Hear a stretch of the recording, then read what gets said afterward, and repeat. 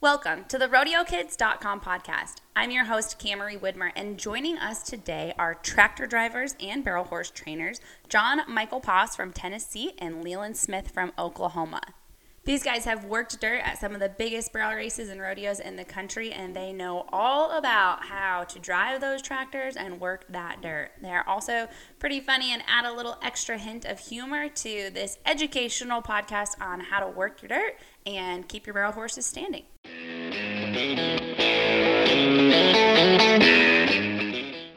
Well, thank you guys for joining me on the RodeoKids.com podcast tonight. It's nice to be here. How is Oklahoma treating you? The weather is beautiful. We have had 78-degree days, some rain, and sunshine, and we're enjoying it. Much better than when we're here in July and it's 100. Yes, during the Little Riches Finals, when you're there with me. Exactly. Yeah. We missed you this year. I know. I'll be back next year for sure. Yeah, you had lots of people looking for you there. That's what I heard. I had lots of people asking and calling, and next year I won't make that mistake again. Good deal. Yeah. So tell me about each of you guys, like in what you do, who you are, and just kind of how you got there. Like, what's your story to becoming the tractor drivers that you are? Gotcha. It's a long and painful process, but we'll try to get you through it. One at a time. So my name is John Michael Poss, and I started barrel racing with my family since, I had a pony and in kindergarten. And my father trained barrel horses, and that's what got me started in all this, and actually trained futurity horses and put on some futurities over there east of the Mississippi in North Carolina and Tennessee. And so when I was about 14 years old, I met a nice fella who had invented a very great arena drag. His name is Don Reveal, and he invented the Reveal 4-in-1 and started that company. So worked with him from a young age and just started working, did a lot of barrel races, barrel futurities, and rodeos over there. And, here we are 25 years later and still at it. Still. Wow. Yeah. So how old were you when you started? 14 when I worked the first barrel race with Mr. Reveal. Wow. Did you love driving a tractor before that? Oh, I was the coolest kid in town riding around out there. Yes, I loved it. Was there a tractor preference that you had at age 14? So at 14, I didn't know a lot about them, but my grandfather always had New Hollands, and they were Fords then. And so I was like, man, I'm on this. Back when they were real good. Yeah, they were good old iron, and we jump on those things. And if I had me a Ford tractor, I knew I was going to get some work done that week. Still drives a Ford truck. Well, hey, I'm all about a good Ford, even though I drive a Dodge right now. Right. Yeah. Okay, Leland, what's your story? Oh, Lord. I started showing horses when I was about 8 and did every event you could think of. And it got into where I kind of got hooked into English pleasure, Western pleasure, and jumping. Okay. And I did that, went to college, went through equine college and started breaking colts, training colts. And then I started dating a barrel racer. And next thing you know, I'm bored at the show and started working ground. And where did you go to college at? Connors State College in, Connors, Oklahoma. Yeah. Warner, Oklahoma. Uh-huh. Did my pre-vet there, and then went to Northeastern State and finished up, got a business degree and stuff like that. And I've just been with horses ever since, training horses, shoeing horses, working dirt. It's just horses are my life. That's what I do. Nice. And you're a farrier as well, right? Yeah. I try not to advertise that because it's hard work. And I don't like it that much, but I sure like I think both, I could probably speak for me and John Michael. I think we're both just out to help the horses do the best they can in any event or whatever, whether it's fixing their feet, fixing the horse, or fixing the ground so they can have the best ride they can have. What about fixing the rider from time to time? Man, we fix. That's the hardest challenge. Yeah. we don't fix horses with people problems. We fix people with horse problems, and they're the absolute opposite. We fix horses with people problems. Is that right? Something like that. It's something along those lines. The people mess them up, and we try to fix all that. So it's fun. Yes. Well, good. And what do you think, like, so I'm at Equitana right now in Kentucky, and it's a whole different world, like the jumping and the dressage and all of the English riding. Like, what's your experience in like how that crosses over into barrel racing, or does it, or do you think it's good for people to try both? Oh, it's definitely good. That they have very good posture if you watch those folks, and I think a lot of barrel racers could definitely benefit from that. You know, staying square with your horse, and they have good communication with them. A lot of times barrel racers are going in there and it's just all out, full get every time. And a lot of times you go back to those basics and you spend time communicating correctly with your horse and having a good posture, a good seat, and everything's in the right spot. You're going to have a better outcome when you come out of that arena. Yeah, I agree. I think every rider should own an English saddle and slap it on their horse and ride with that just to help your balance and everything, and even take the gird off and ride just to be able to set center of it, because the more leaning and pulling you do on a horse, the worse you make it. That's a really good point. I can't agree more. And I am actually I've never ridden in an English saddle, and I had never even sat in one until today. And yep. And one of the little girls that I give lessons to, her mom used to ride dressage, and she still has a bunch of saddles. So she's having her daughter do some dressage riding, and I told her to bring over a saddle. So my next lesson is a dressage lesson. There you go. Yeah. In an English saddle. So what we're working on here this week, it's Western dressage. So it's a little different. But same principle, I suppose. Yeah. So in Western dressage, do they ride in Western saddles then? Yes. Yeah. There's no English saddles here. Gotcha. It's a lot of just collection and precision moves, in their patterns. But whenever they're extending a gait or, in a working pattern or working jog, it's the same thing you do with barrel racing or pole bending or working in any other discipline. It's just control and communication with your horse. Back to the basics. Right. And it's very basic, but they perfect the basic things, and that's what they're judged on. So it all ties together. Yeah, that's kind of cool. So when you guys are tractor drivers, so we're talking about the ground, like, how do you know what kind of ground each event needs? And like, I know when I met you guys, like just the first year at the Old Richards Palace, I was kind of mind blown by some of the things you said. So let's talk about that. Yeah, it's I'm mind blown by a lot of the things you guys say, but I was referring to tractor driving. I was going to say it's wide open right there, but either way, no. Normally, we don't have an option of what can we do to make the ground better when it gets there or when we get there, because we just have to deal with what's in the arena. But ideally, if we're going to call in an order, if you will, to have the best opportunity to make it right, it's going to be the right mixture of clay and sand. Like red clay normally works better. You got to have some hay and some horse manure mixed in with it to be perfect. Make it dirty. Yeah. It's got to be dirty dirt for speed events. Little stick to stick and slide at the same time. Yeah, and it's nice to be able to keep water on it good and be able to run your rippers a little bit too. So if you got too much sand, it'll get real shifty, and the ground won't hold on your really fast horses and the ones that really lean running into a barrel.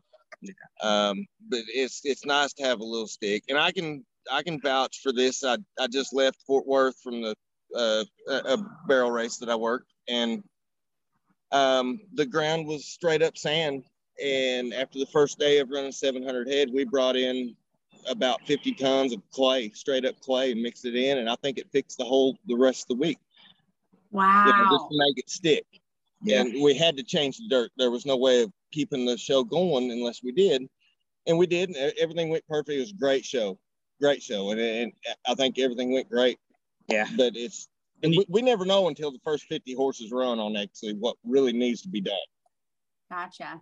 Yeah, that makes rodeos hard on us because you don't get that training time in where you can kind of just see what the horses are doing and how the ground's working with them.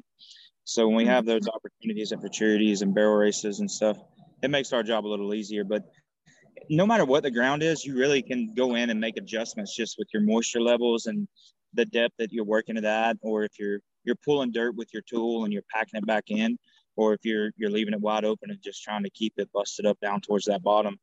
And so yeah, there's no perfect dirt that we ever work. There's always differences in it, but we just do the best and use our experience to make it the best that it can be for that event. There's places we love and there's places that people hate, but it's one of those deals. None of us work it the same. Yeah. It's just what we get accustomed to. And I think it's pretty cool that John Michael and I get to work together a lot because he's a horse trainer. I'm a horse trainer. We know what the horses kind of need, and we try to fix it for that. There's a lot of times where, they may not know exactly what the horse needs. And it doesn't work out that great. Mm-hmm. We work together pretty darn good. And, I mean, we make it safe is better than fast. Right. So, that's all part of the experience as well. If that we have an advantage over some other folks that they tractor drive and that's what they love. And like Leland said, he got started in it because his girlfriend was barrel racing. Right. There's lots of folks that do that. And that's great. We appreciate them. Come on. Anybody wants to learn, we'll throw you up there with us and give you some steering wheel time with us. And we'll help you out. Yes, absolutely. But if you know how a horse is supposed to move and you felt that being on top of them, then it makes our job a lot easier. It makes it just its experience and knowledge and knowing what the horse needs to work with. And, it takes somebody like that to understand all aspects of it. We could go out there and make it the most beautiful, pretty, smooth, flat arena and it'd be junk dirt under it because we didn't know what the horse was about to do or how it was going to use that ground and where it's going to turn and where to fill it back in, pack it or rip it up. And so, that helps a lot. And then what Leland was talking about as well is anytime I go to a race and, something doesn't go perfectly, I have a little speech I give to them and I'm like, hey, I'm here to do 3 things. 1, I'm going to keep it safe for you guys. 2, I'm going to keep it fair and even as possible. And number 3, we'll make it as fast as we can. But safety is the first thing that we think about anytime that we stick a tool in the ground and expect somebody to come out there and give it their all.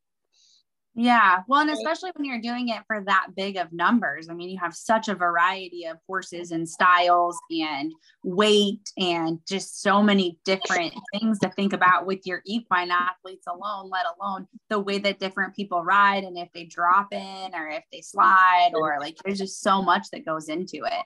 There's nothing scarier than a horse going into a barrel turn or a pole turn or whatever. And the rider's got its head pulled out the opposite direction of the turn. And its inside shoulder is laying down. And we're just gritting our teeth because we know that nobody's going to care about what the ground was if that horse goes down. They're not going to care about what that rider was doing. They're just going to see the horse go down. I just got chills when you say that. My God. Oh, when they go in, they pull their head the wrong way. We're going in, we're going to turn right. Don't pull your head left. You're throwing your feet off, you're changing leads, you're going to crossfire in your hind lead all the way around the barrel, and then you're going to throw your hind end out, and then it just makes me cringe. And it's gut wrenching to sit on that tractor and watch 500 horses go in a day, and to be able to see them come in the alleyway and think, uh-oh, this horse might fall down. It's gut wrenching and it hurts because and this is going to sound bad, but I like the horses better than I do the people. I'm like, the last thing I ever want is for a horse to fall down and get hurt, anything like that. And same with John Michael. It's one of those deals. I think 80% of reasons of slippage and stuff like that is probably the rider. I won't say jockey problems, training problems. Yeah, it starts at home. Right. And I don't want to discount any tractor driver out there. If you're brave enough to come out here and get on this and take the heat that we take, we're working this dressage show, and nobody's breaking over a slow lope, and we're still going to take heat. The ground's a little bit too deep, or it's a little bit too shallow, or it's a little bit uneven. We take heat all day long, every day, at every show. Oh, yeah. Oh, it hurts. It hurts my feelings because I feel like we know what we're doing better than anybody else. If you want to, argue about it, get on the tractor and try it yourself. So, right. Yeah, another deal to think about too, and he kind of hit on it there, was, having your horse in shape and having them prepared for the moves that they're going to make on the ground. That's a big deal. People don't think about riding at home. You get the ones that want to show up on Saturday and ask their horse for their life and ride it half the day and then go make a performance run. That doesn't work out very well, and it leads to some issues that we see on the ground. And we can tell which ones those are when your horse has no wind in it and it's stumbling around everyone. They get tired about halfway to the third barrel, and all the effort goes away. Yeah. Yeah. You definitely can't underestimate, like, they're athletes. If you're asking them to be athletes, you need to treat them like athletes. Exactly. And especially if you're going to, it's one thing if you're just going in there to cruise them through and have a good time and hang out with your buddies and you don't expect much and you're not going to ask them for everything. Like, by all means, hobby barrel racers, love you. Thank you. Keep entering. But if you're wanting to go in there and win the 1D, you better be out there doing the work to do it. And even the 2D, it's a tough industry, and you need to take care of those animals. If you're going to spend the money and you're going to do all that, and, people pay you guys a lot of money to come and do this and keep the ground safe and to take care of those horses and the riders. And, we need to do our part as competitors to make sure that we're preparing them for that kind of competition. And our 3, 4, and 5D riders is what pays our wages. Oh, definitely. It's changed the industry going to a 4D barrel race, and we got to take care of them just as well as we do the 1Ds. But I'd like to see all those 3D and 4D people become the 1D folks. Yeah. Hey, it's a good spot to start, but don't just stay there. That's why we're on here with you. We want to give some advice for everybody that wants to make it to the next level and see it from a different perspective. Put the work in. We're putting the work in for you, and you can darn sure do the same thing at home and give yourself a better opportunity. We're going to do our part to make sure you got that chance. That's another thing about the ground is, and here's the difference. I've trained and ran barrels, and the 4D horses run different than the 1D horses. So when we work the ground, let's say we start the show out, I'm going to have 90 head of American qualifiers trying to come in on a qualifier American race. Okay, I'm going to have it tight, hard and tight, where it grabs hard and everything. And then as soon as those 90 horses run, and they all run 1D times, then you got to start with your 4D. If you got a 4D horse comes in there and it runs loose and it throws its butt around and it, in the wrong lead, you got to have that dirt loose and fluffy for them, just to kind of take care of them, to where if it's nice and tight and hard, they won't handle it. So it's just changing throughout the day all the time, just trying to keep everybody safe. Yeah, I guess I haven't really thought of it that way, but it's kind of like you talk about, you can have rodeo horses that are pro rodeo winners, and they go to a barrel race and they're 2D, 3D horses. But it's because those rodeo horses can handle different ground, and vice versa. You've got those horses that'll go in there and smoke them in the 1D everywhere they go with 1,000 head of horses. You put them on rodeo ground and they fall apart. That's right. Exactly. It's what they're accustomed to, and those rodeo horses, they're solid as they come, and they know to safety up and take care of themselves. And we got to be prepared for those horses that run the divisional races that are they have no stop in them. They're going to give it 1,000%. They're going to wreck themselves, and they don't care. And so we got to be prepared for both of those all day long. Especially your young horses, security horses and stuff. They're coming in all day dirt run, everybody's full-handed on the reins. They're still figuring things out, how to use their feet, and whatnot. They're young. Yeah, it's about make you sweat. Yeah. So what's your guys' advice on, like, you see people who go in and they're like, oh, this horse is, 4, 5, 6 years old, and if you treated on him, he's a 1D horse. Like, I'm going to take him to the rodeo now. What do you think about that? Be patient. Don't expect them to be the same horse that they were at the barrel race that they're going to be at the rodeo. One, the ground's going to be different. That's what we're talking about here. 2, the environment is way different. You got lots of factors there. So you're going to have a bunch of donkeys pulling a wagon around with flags blowing. You better be ready to. Yeah. Don't it's traveling. You gotta haul them and get them used to that. Yes. I mean, you just have to get them used to everything around. I don't know how else to make a rodeo horse besides just haul them. Yeah. It doesn't happen overnight. It takes time and experience and hard work, dedication. So if somebody were to know that they wanted a futurity and they knew that they wanted to rodeo, what do they need to do different when they ride, when they're running that futurity horse in that good ground, that's manicured, that's safe, that, you guys have spent hours doing and dragging every 5 versus we're going to run 15. It's muddy. It's wet. Like, what do they need to do to prepare themselves physically, like the way they ride? Stay in the middle of your horse. Yes. And keep their shoulders up. Keep their hind ends up under them. Keep them exactly. Yes. Don't ever let yourself just go out there and get out of whack. So that goes right back to home and preparation and having control and communication with your horse and knowing what you guys are doing together. Teach your horse to go in that barrel and set that inside hind leg in the ground. Don't be throwing it out, and keep the shoulder up and flex your horse the same size as the circle you're trying to make. Yeah. And whenever you get in the backside of that barrel, get off of its head and get out of it. I mean, get out of it. Don't sit back and hold on them and wait on the horse to take off for you. You got to take off for the horse. And, some decent advice, or what I would think is decent advice is, if you show up to that rodeo and you got junk ground, go make a training run. Oh, yeah. Don't try to win that thing. You know what? If you see the other girls having trouble or the other guys or whoever, you know what? There's another day tomorrow, and there will be another barrel race or rodeo.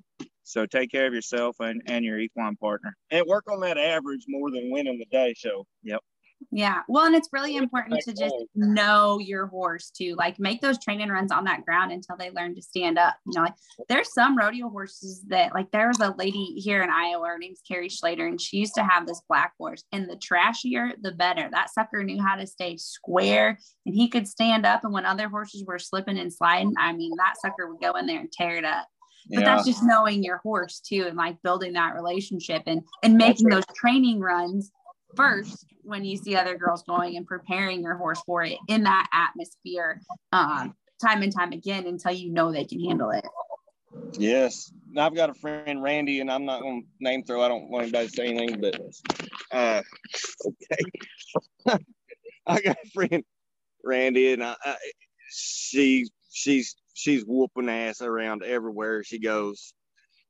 And her old horse, I mean, he's dirty. He goes in and lays on his belly to get around the barrels and everything, but stands up, and she isn't on his head. She hardly grabs a saddle horn. And I mean, he'll daylight him 2, 3, 4 tenths. Mm-hmm. And I mean, it doesn't matter how bad the dirt is. He stands up instead of that leaning deal. And that leaning deal is what kills us. I mean, just kills us, because it's so hard where you almost have to bank the arena dirt like you would NASCAR racers trying to get around the end of the track. Right. Yeah. So what do people need to look for? Like, I mean, say there's a lot of people here who aren't big time barrel racers, and they're just getting started, or their kids are just getting started. Like, how do they know? Like, say the ground's dry and it looks like it's great. What do they need to do to get in that arena to figure out what those barrels are going to be like? Are you talking about trying to fix the dirt, or what they need to do with No, I'm talking about my kid, or I'm entered at the barrel race, or I'm entered at this rodeo, and I'm there ahead of time. I'm ridden around in it a little bit, but I don't know how to tell when ground is good and when it's bad. What are some just run-of-the-mill tests that you can do to kind of figure out if it's going to hold or not? Man, and that's the deal. I mean, it's depends on the horse and the trainer, how the horse runs in. I'm talking keep their shoulder up, keep their butt under them. They'll stand up on anything. Get them to run on top of the ground. As long as they can get their butt down and stay on top and not try to dive off and bank off the ground, I think. I just got back. Yeah, I'm just keep that horse banking off the side, trying to bank off the dirt and leave. Stay on top of it. Get quick around the barrel. Well, it's fast too, though, to have that one that goes in there and slams in the ground and swaps right back out, and that's a really cool feeling. It's a cool ride. It's awesome, and when you get to that point with your horse, then you're in a good spot. But for a ground guy, we're like, oh god, please hold, please hold. Yeah. Yeah. I don't stress so hard. I mean, try to always keep things right, just like we were talking about a minute ago. You got to keep it right. That divisional horse that goes in there and blows everybody away, and the 3D, 2D horses that are safety and up. It's all day long to keep that prepared. Keep them square. That's right. And everybody's making really nice drags now to where we can water throughout the day. We can, rip, pack, whatever. I mean, it just depends on how much knowledge you have on running the drag. If you can, run it correctly, keep the arena level, plus keep it the same. Because we want, I want a 14.5 ran in the morning, and I want a 14.5 ran at the end of the day. Mm-hmm. I want it to be the even all day long. Yeah. And that's the hardest thing to work on, is keep everything exactly all day level. Yeah. Safe, fair, and fast. Right. I know, like, when I used to pro rodeo a lot, like even now when I rodeo and I run barrels, like I would go in the arena beforehand, and like even without my horse, or I'll just lead my horse in there, and like I go in and I kind of kick that dirt around, and I kind of dig my foot in there and see like how deep it was. Like, is it when I get this far, like if I get 3 inches under there, is it going to be hard? Or if I get 8 inches under there, is it still going to be going, and letting my horse feel that beforehand really helps too. Fun rodeo fact that probably not many people are going to talk about, and we'll just spill it right here on Cammie's podcast. The RodeoKids.com podcast. Oh, pretty pony. So at a rodeo, when you show up there in front of the buck and shoots, those stock contractors, they want a firmer ground for their guys, their horses, their bulls to be able to work on. Right? If we had that same ground out there in the barrel pattern, it would not be near as safe. So we go to a rodeo, the buck and shoot end is going to get a firmer ground. The barrel pattern, it's going to be a little deeper, and then down there by the calf or the roping pins and whatnot, it's going to be a little firmer as well. And then when you got the bulldogging in there, you're going to have it where those guys aren't tearing up knees and ankles and all that when they're trying to wrestle them down. You want it fluffy on top, but they can still slide across the ground. It's kind of like you got to have reining ground for the bulldoggers. You got to have barrel racing ground, and you have to have bucking ground. Keep track of your moisture. You have 3 different areas in a rodeo pen. Yeah. And of course, as soon as they go to haul the barrels out, they're going to take a 1-ton Dodge and drive right where the horses run and drop the barrel out right there. They're going to pack it on the stake and pack the crap out of it. There's going to be a slick spot right there. And that's things I see at rodeos. I'm like, oh my God, that truck just went right over where the horses are going to turn. You hit a tire track, it's going to be harder than what's right next to it. Yeah. It's a pain. But that's where lots of committees are seeing the difference that it can make in the competition, and kudos to every one of them that throws a tractor drag in before, during, whatever, during those speed events where it makes such a difference. And those hand rakes. Oh yeah. I'm not a big hand rake guy. It's not the same. It's still better than nothing. It's a good effort. 100%. But yeah, if you really want to change things and give every competitor that edge that they need to be the same as the first competitor out or the 12th one, then you really need to have a tractor in there and pack that ground back in and get those get everything cleaned back up right. Another big game changer is having lasers instead of stakes.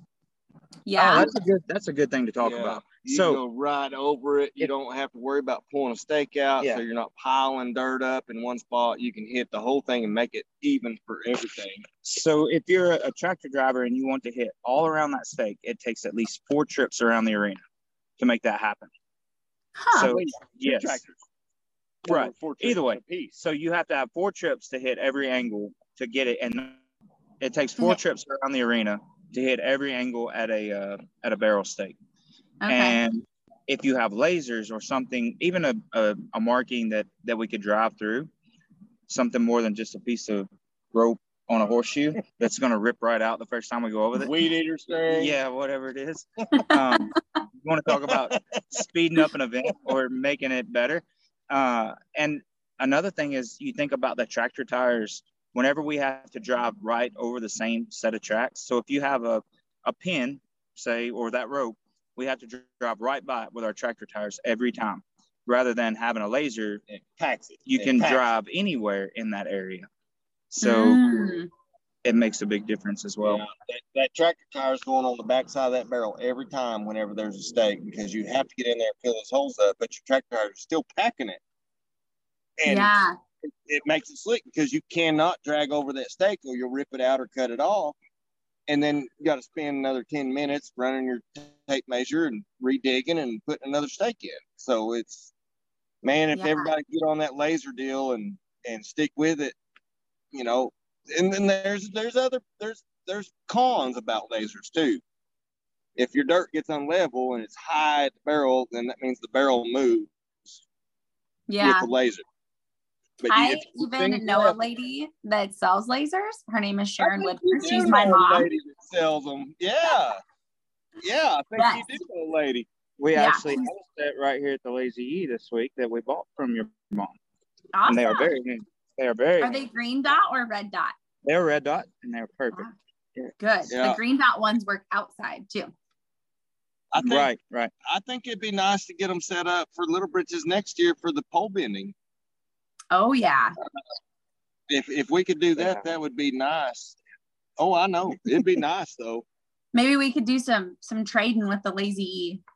That's what we do with the junior high finals has had her lasers there in Des Moines at the state fairgrounds the last the 4 years that they had, or 3 years, I guess, that they had it there. And same thing, you know, it makes it quicker, makes it smoother, makes it faster, makes, you know, where it's at every time. And like in the WPRA, they use a stake and they just set the barrel on top of the stake, not even beside it. So like, it's not even in the same spot every time. And so when that tractor drives over it, there's a little, no matter what tool we're using, there's a little bit of dirt flopping out every time. And it makes a little crest for that barrel to sit on. So you might have metal barrels, but they're going to act like plastic ones by the time we're done dragging. It's just, it's sitting up on a little mound. Yeah. Mm-hmm. Yeah. Makes it easier to go down. So like when you're dragging, I've been told, we got a TR3, I think is what it is, arena drag. And so Brazil type deal. What's that? Is it a Trevor Brazil TR3 ABI? I couldn't tell for sure. My dad probably could, but he got an instructional DVD with it. And they had like something to do with how the angles at which you drag. Does that make a difference in like making crosses in your arena versus going flat? So, absolutely. If you have it what we call pulled forward, your plows are more in the ground, straight in the ground, and they're digging harder and they're digging deeper. And if you have it like laid back, then you're more pulling and packing dirt. Yeah. So we're talking about your top link on your tractor, adjusting it where you're sucking the drag up closer to where your rippers will rip harder. And if you push it back, you're packing and filling it back in. Yep. Okay. When you lengthen your top link on your tractor out, you're packing and filling in better. Whenever you shorten it up, you're ripping. Okay. But and when you're dragging your arena, don't do the same pattern every time. Do opposite directions, diagonals, circle drag, anything you can do different. Just don't do it the same every time. It'll help you keep it more level. If you go the same way all the time, if it's a 3-point drag, whenever your front end of your tractor goes down, your tool comes up, and you start making a little hump, and then vice versa. Yeah, you got to be really handy on your lever to keep it level. But so if you change directions often, you won't build that memory in the ground, and you'll end up with a much smoother arena. That's why we change directions every 5 horses in a barrel race.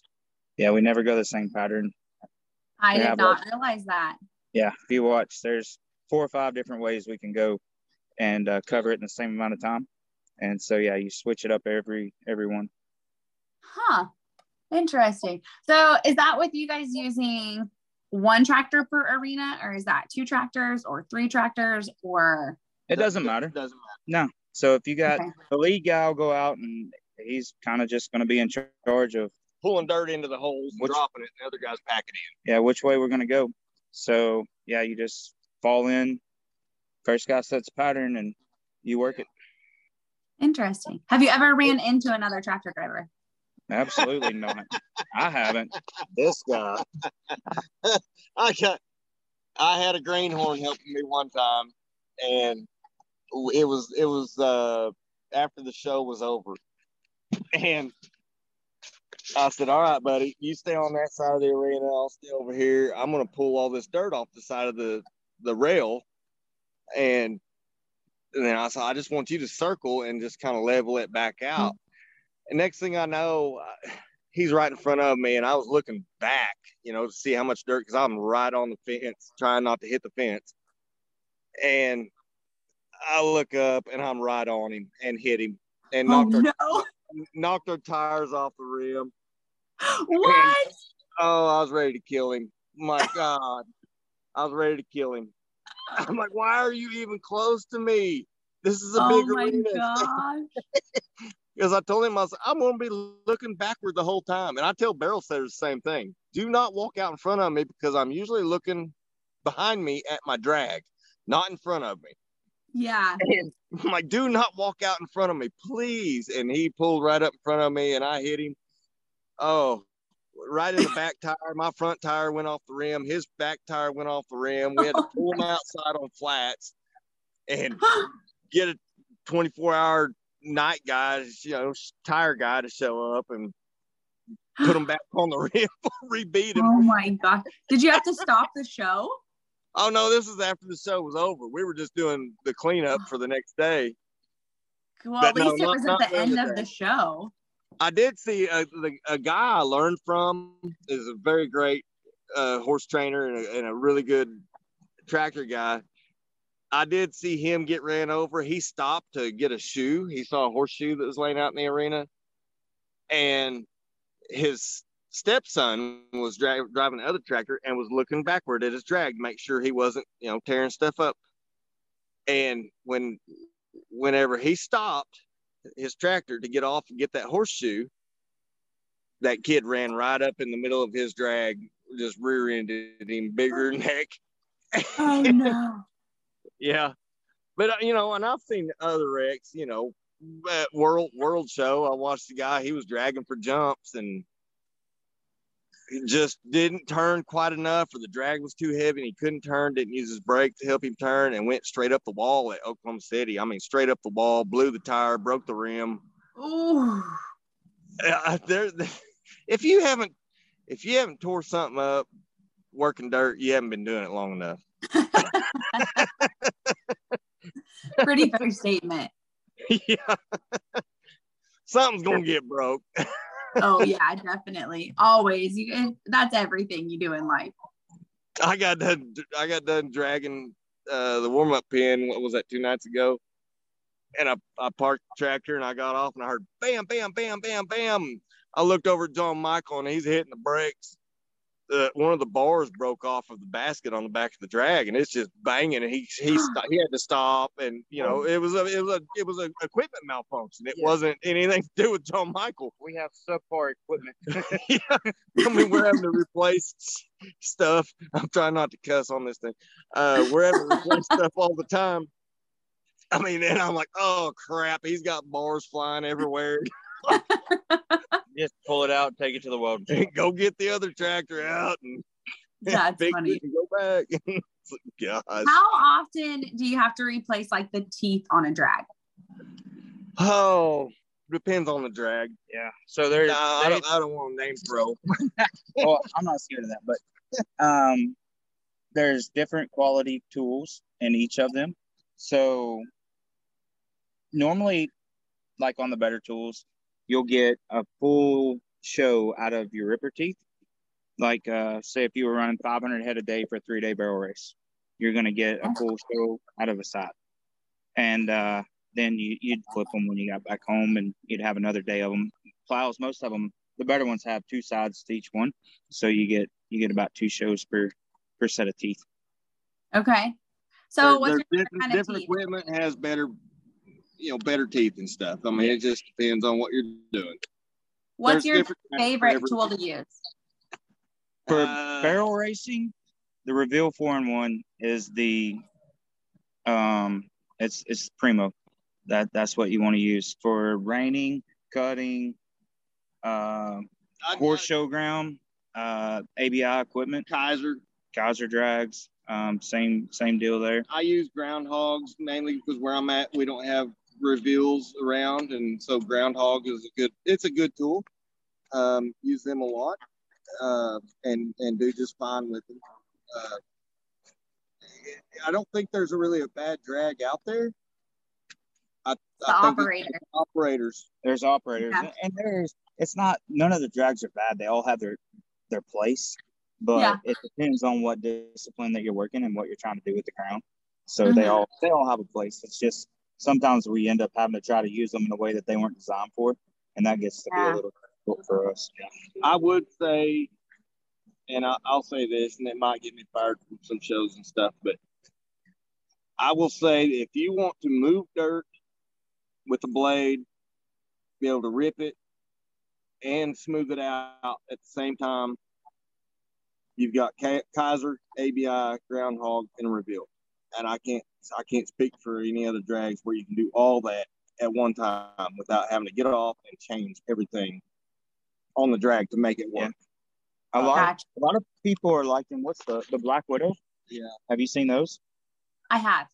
Yeah. So I don't really know much about them, but I've seen them. I don't either. Yeah, we haven't used them, but I've been places where they've worked ground and it's been very good. I've seen some really big barrel races and they've done good work with those. So it's all in what you learn to use and how you use it. The people just have to adjust to it and if you show up and your arena is already level when you get there. Also, big difference. What about the water tank on the drags? Yay or nay? Nay. It's a hard no for me. Leland likes to use them. I use them. I think it keeps things more consistent throughout the day. Yeah. Where I can water on the big drag, and put 100 gallons on it or whatever at the big drag at 50 horses. And I wasn't like that until I started working on these big reinings. Mm-hmm. And, reinings, you got to keep it almost dusty, but almost wet. And it's, I think it's a necessity on using it. On the other hand, what you can do is you water it good at night, and then during the day when it starts drying out, you go in and you rip it up, and you bring moisture out of the bottom, and you lay it back down, and it's fine. I mean, you can get through the whole day without having to have water tanks. But like during the raining, you do not go in and rip the ground up. Yeah. At all, ever. So I've kind of gotten accustomed to that. And I kind of rely on a water tank. Yeah, I don't work what they call horse shows where you have all those disciplines that much. So I'm more accustomed to making sure that you've done your due diligence and your preparation is right. If you've got enough moisture all the way through the bottom of that ground, you can pull it up all day long and you'll be just fine. I don't like putting it on top. It makes it kind of slick for a long day. And if you don't have enough in the bottom, you're not going to have ground either way. So what you see on top is window dressing. Yeah. That's all it is. Mm-hmm. You got to go in and rip the guts out of your arena, put water in it, let it soak in, let it get down in the base, get down the bottom. kind of like it's got its own personality. Like what you see on the surface, like is only like that's the makeup. It has nothing to do with what the dirt really is. Right. Yeah, it's easy to make it pretty. It's just like picking a girlfriend. You got to go what's underneath of the surface. Yeah, that's exactly right. You never know what you get until you get down in there. Hey, I'm proud of you on that one, Leland. Looking past the surface is always That's funny. And that's all interesting. So like, how do you know what size tractor you need? Depending on what size tool you're using. Yeah. So yeah, it's every one of those folks we've talked about here today they have different sizes for whatever you have at home. And we kind of have our favorite size, which is about an 8-foot wide tool. Yeah. And those normally take about 80 to 120 horse tractor. So we're right there in that range is what we look for. Try to keep it to where it'll cover your tractor tires up. And and tear the ground up below your tractor tires. But it's different. 20 years ago, we'd use 40 horse tractors with a 6.5 to 7 foot reveal or ground hog and get along just fine. But 20 years ago, people didn't bitch about the ground. It wasn't a big deal. Yeah. I mean, that's the truth, though. It's the truth. 20 years ago, you run in there and your horse falls down. You get up and think, I should have trained that sucker a little bit better. Oh, my God. It's the truth. It is. Times have changed. They've changed. I mean, but, lighter the tractor, the less you're going to pack the dirt and stuff. But anymore, if you got a 100-horse tractor and 8-foot drag, you're going to do just fine. Yep. Yeah. That's kind of like standard. I'm sorry. I hate to be that honest. That is, yeah, that's what, if we call to a show ahead and they ask us what we want, we need a 100-horsepower tractor with 4-wheel drive and 4 remotes or two remotes for the hydraulics to work. Is there any trick to keeping it level? Like, is there like just a general rule of thumb that people can go home and think about? Like, obviously you have to know your tractor, you have to know your levers, you have to know all of that. It takes experience, it takes practice. And then some folks put those training wheels on their drags at home and they leave tire marks behind it. Yeah. But that makes it a little bit easier. There's they have laser levelers on drags now. Right. Oh, wow. Oh, yeah. You can buy one. If you want to spend the money, you can buy one laser leveler and it'll level it for you. Really? You still need to know how to run the drag. Oh, yeah. Yeah, for sure. Like we talked about earlier, switching directions often. And if you ever make that hole, get it filled in and go different directions and pack it back in. If you have a hole and you just kind of lay dirt back into it, you're going to dig it right back out. So you need to water it. You got to pack it in, and then it'll stay for you pretty good. Yeah. But if you go over a hole and you ever feel your front end go down, you pick up on your drag. If you feel your front end go up, backwards. You feel your front end. When your front end drops in the hole, you push down on the drag. Yes, and go with it. It grabs. Okay, so Camry, I know you drain barrels and stuff. Whenever you go into a pen that they've been exhibitioning in, there's been 100 horses went around barrels. It's a huge dip.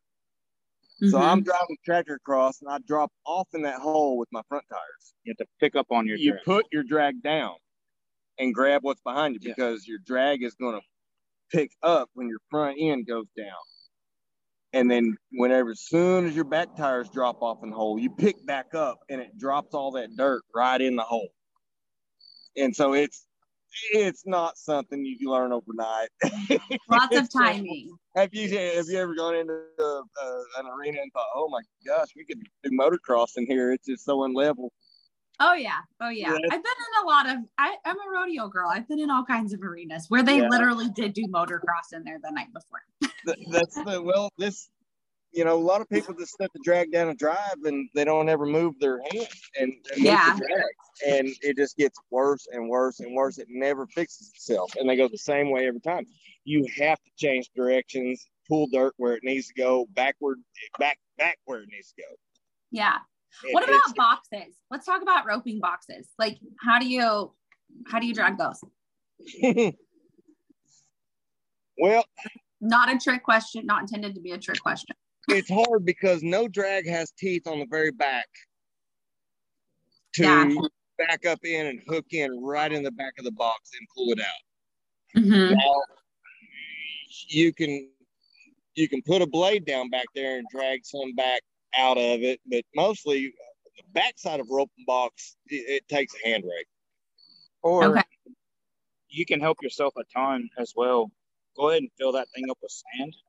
And what sand will do is loosen up the ground, and it won't ever pack as hard. So if you put a good 3 or 4 inches of sand on top of it, it's going to mix in as those horses use it, and it won't pack near as hard.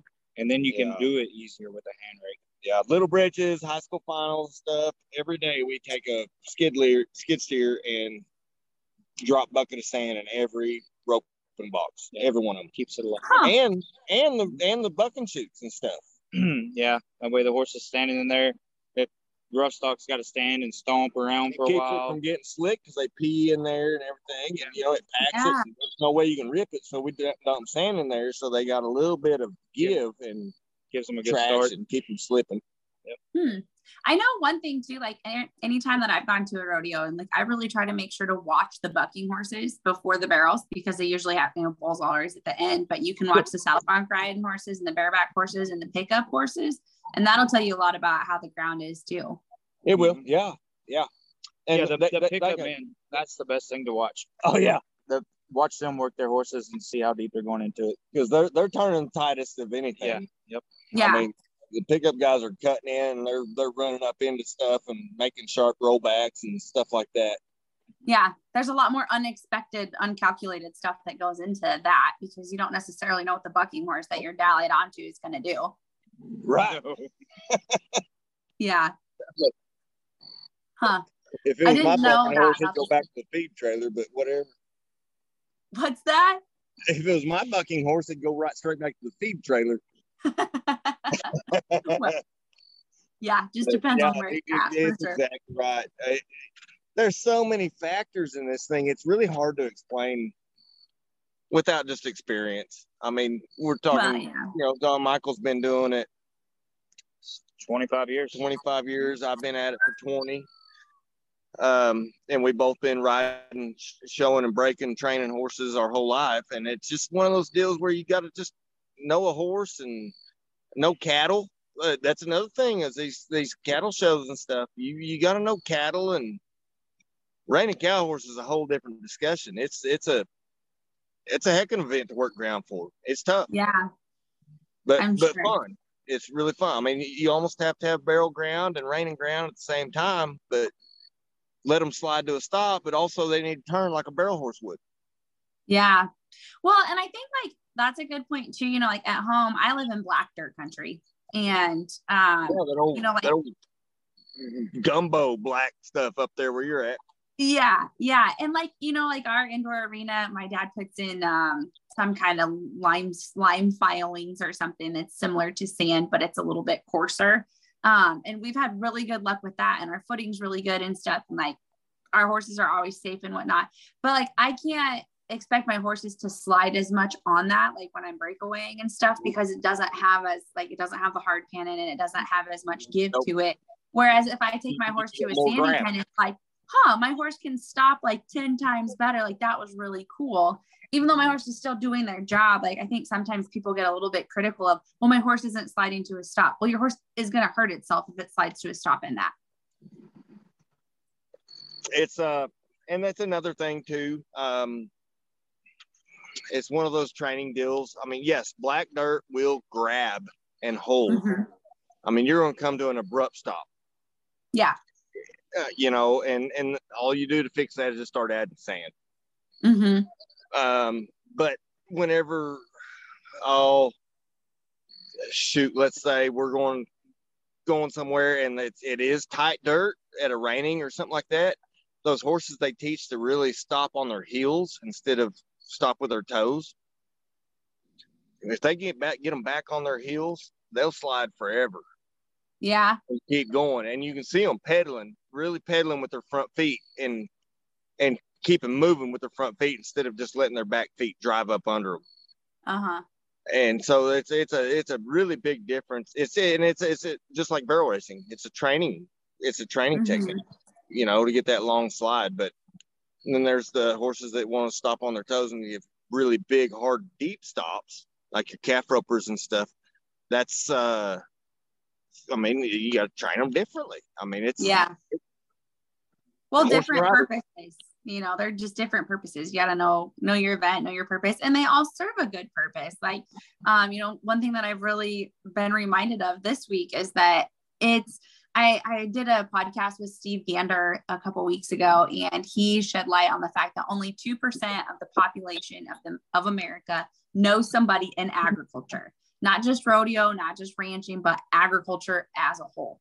Only 2% people. So like we all as horse people, no matter if you ride English or Western or whatever you do within those disciplines or whatever, like we got to stick together and continue educating and supporting each other because they all have a purpose and we all enjoy it for whatever reason, and not be too critical of it, but learn about it instead of being negative on any of it. Yeah, exactly. And then we could jump over into horseshoeing also. I feel like we might need a whole nother podcast for that topic. Yeah, I know. And that's the whole deal. There's so many equations that can come into effect on how a horse performs in an arena. My fiance came in, we did 1,200 head, it was a year or so ago. And an arena, 1,200 head, no slips, no bobbles, no falls, no nothing. Her horse was acting silly, and I thought there was something wrong with him. And the last day she ran him, and Lord, he just pancaked on the third barrel. And I'm sitting there on the tractor videoing, and I'm too stupid to jump off the tractor and go help her when she's laying out there dying. I'm still videoing, and everybody runs up. Oh, you're in trouble. You messed the ground up, blah blah blah. And I said, no, it's a daggum horseshoe. Well, I shoe the horse also. You were responsible one way or the other.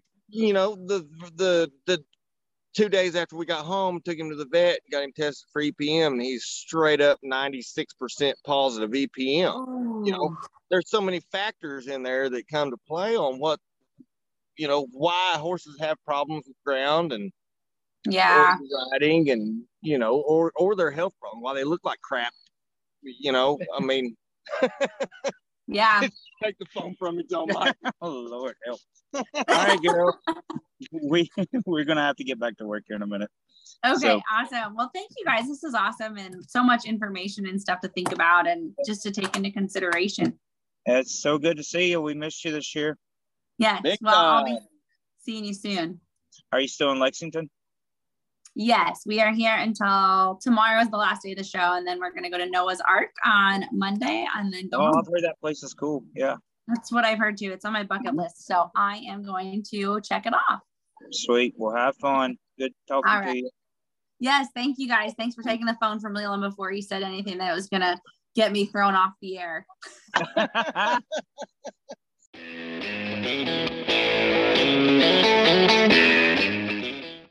Thanks for tuning in to the RodeoKids.com podcast. Please share this with your friends and family and let us know if you have any suggestions or comments about the podcast. We would love your feedback. Have a great day, safe travels, and God bless.